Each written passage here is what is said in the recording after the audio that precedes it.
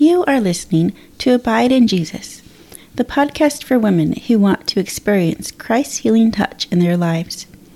I'm your host, author Carolyn Rice, and in this episode, we'll talk about coming just as we are to Jesus.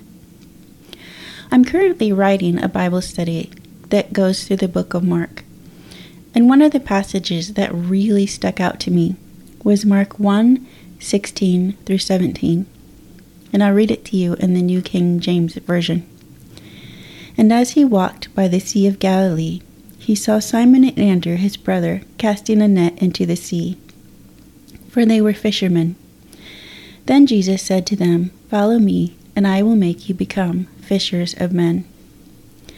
The first thing that stands out is that Jesus saw them. He saw what they were doing, and he saw who they were, fishermen. And this speaks to my heart about that Jesus sees you.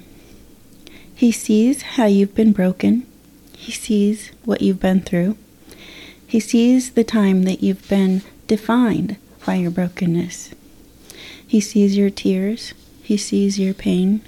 He sees you in those quiet moments when you cry out to him and ask him, "Why did I go through this? Why is this happening? Jesus, I don't understand." He sees you and he hears you, dear daughter of the King. And he has a plan to bring you out of this brokenness and into his healing. Jeremiah 29:11 says, "For I know the thoughts that I think toward you, says the Lord, thoughts of peace and not of evil, to give you a future and a hope." And Isaiah 61:3 says, "To console those who mourn in Zion, to give them beauty for ashes, the oil of joy for mourning, the garment of praise for the spirit of heaviness, that they may be called trees of righteousness, the planting of the Lord, that he may be glorified." And that is a promise to you, dear sister, that he wants to console your brokenness. He wants to give you beauty for ashes. He wants to give you joy for all the times that you have cried in private. He wants to give you the garment of praise for the oppression and heaviness you feel. But let's move on in this passage of Mark. First, he sees them, and then he says, "Follow me." What does it mean to follow Jesus? In my life, it has meant to come to him with all of my burdens, with all of my cares, all of my hang-ups, my pain, with all the things people have defined me as, with my brokenness. It means to come to him in prayer through being in his word and doing what it says.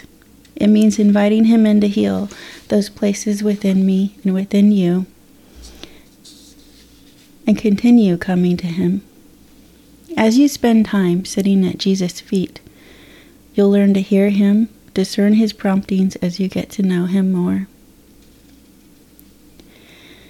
To follow Jesus, to me, means a daily place of sitting at his feet, letting him speak to you through his word, giving him those things that are on your heart in prayer, and walking out what he speaks to your heart in your daily life.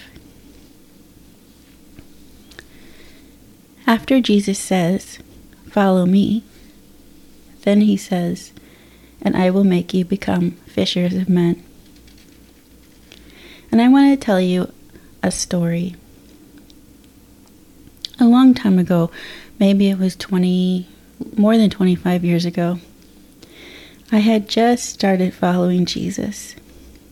And I was sitting with this guy, and he was talking to me about God. And all of a sudden I said to him, "You know, I've done some really bad things in my life, and I just don't feel like I'm good enough for God." He looked at me for a moment, and he said, "Where's your Bible?"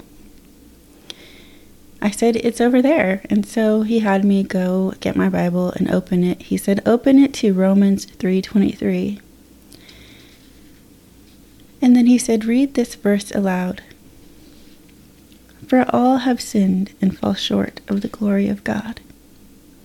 That also is in the New King James Version.